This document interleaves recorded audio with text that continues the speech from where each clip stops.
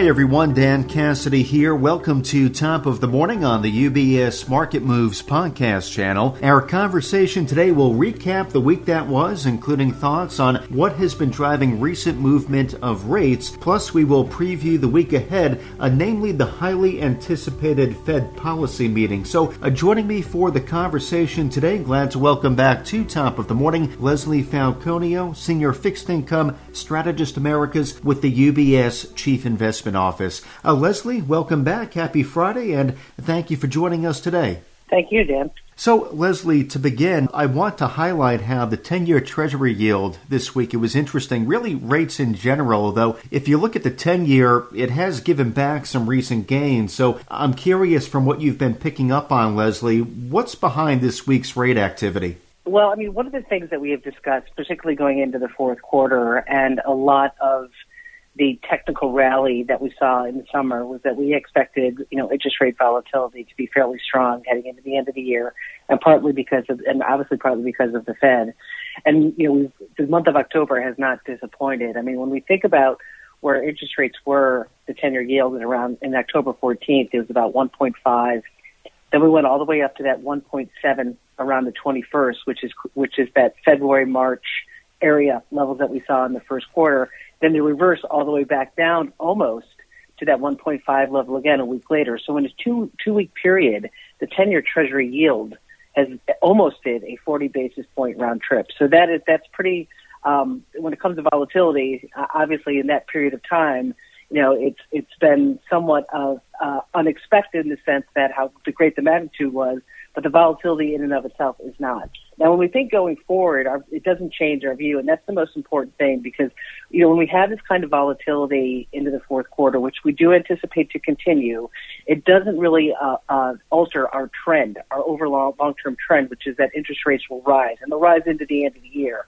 But there's just a lot in terms of central bank comments, not just from the U.S., but also from Europe, that are, causing a bit of volatility. And obviously, one of the most important things as well that we saw is the curve movement. The movement in the curve and the amount of volatility that we have seen in what we call the 5-30-year spread has been really tremendous. This spread has gotten down to, say, the mid-70s, which is incredibly flat. And one of the reasons why this is happening is that the market is focusing on,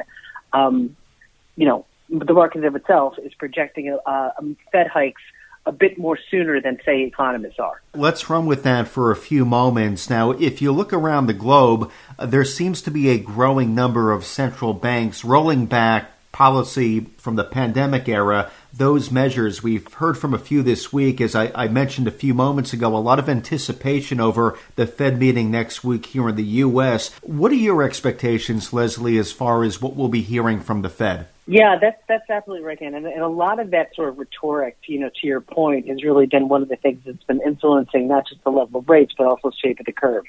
Now, when it comes to the Fed next week, I mean, our expectation is that they will announce some sort of, or that they will announce they're starting to taper quantitative easing. Now, this really isn't, new news to the marketplace, nor do we anticipate that that announcement in and of itself will alter the path of interest rates. I mean, obviously it depends on, the trend in terms of how long or the expectation of what the monthly, which we assume will be monthly, decline in buying of treasuries and MBS will be. I mean, our expectation is that it will be $15 billion a month, $10 billion in treasuries, $5 billion in mortgage-backed securities.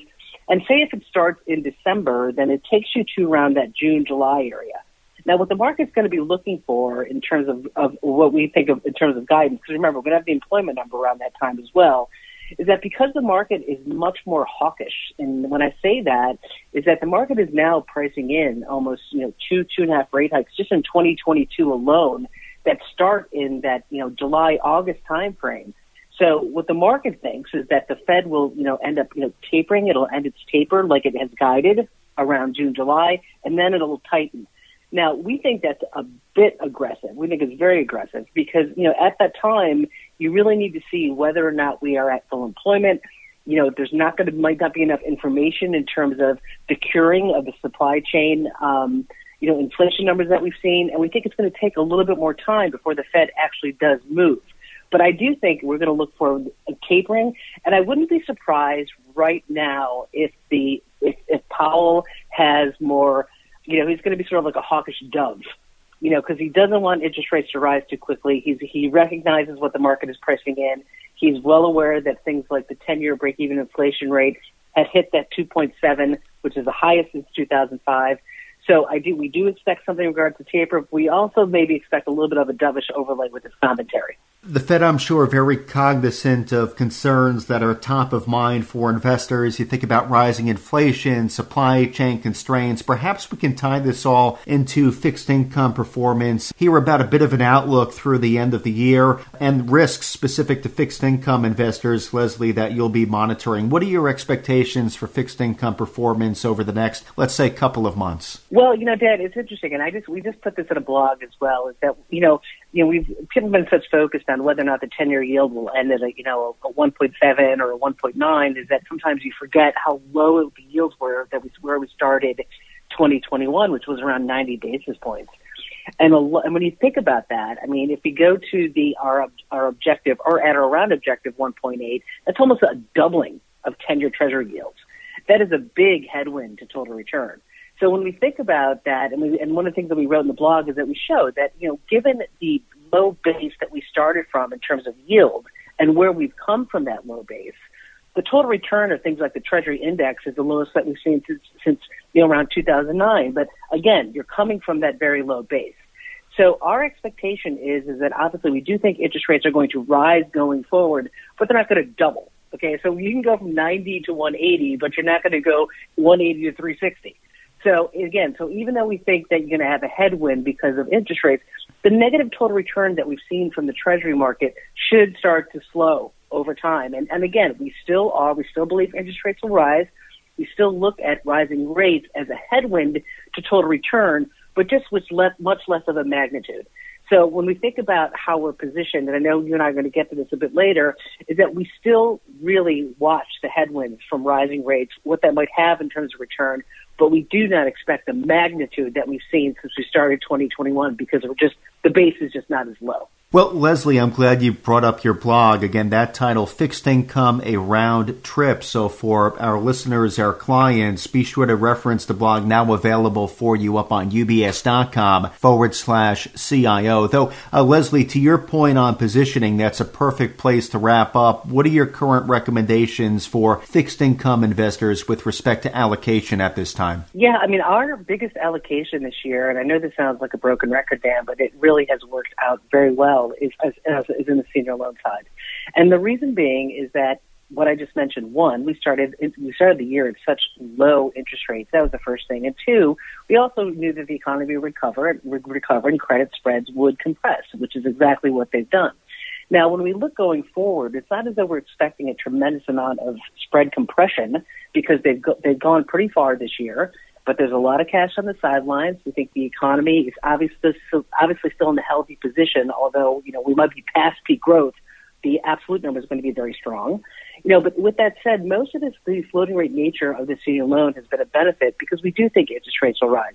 Obviously not by the same magnitude we've seen the last 10 months, but we do think they'll rise into the end of the year and also rise into the first part of 2022 because we do have a bit of this, delay, not derailment of growth that we saw from this delta, from, people not getting back to work as quickly as, one might have expected.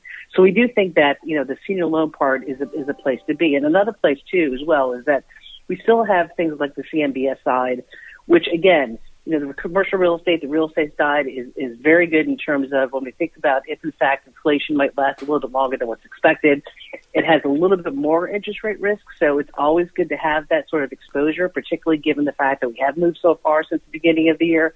So those really have been our two biggest sort of allocations. But going forward, it's really going to be about trying to earn carry, and because we think that the spread in and of itself is going to stay very range bound. And we've seen this over the past several months. Even with the interest rate volatility that we've seen, we haven't had a lot in terms of widening credit spread. It's not just the opposite. Credit spreads have come in. We've got, oil, in the 80s, high yield, IG, all sort of, done what one would expect, particularly at these level of negative real yields.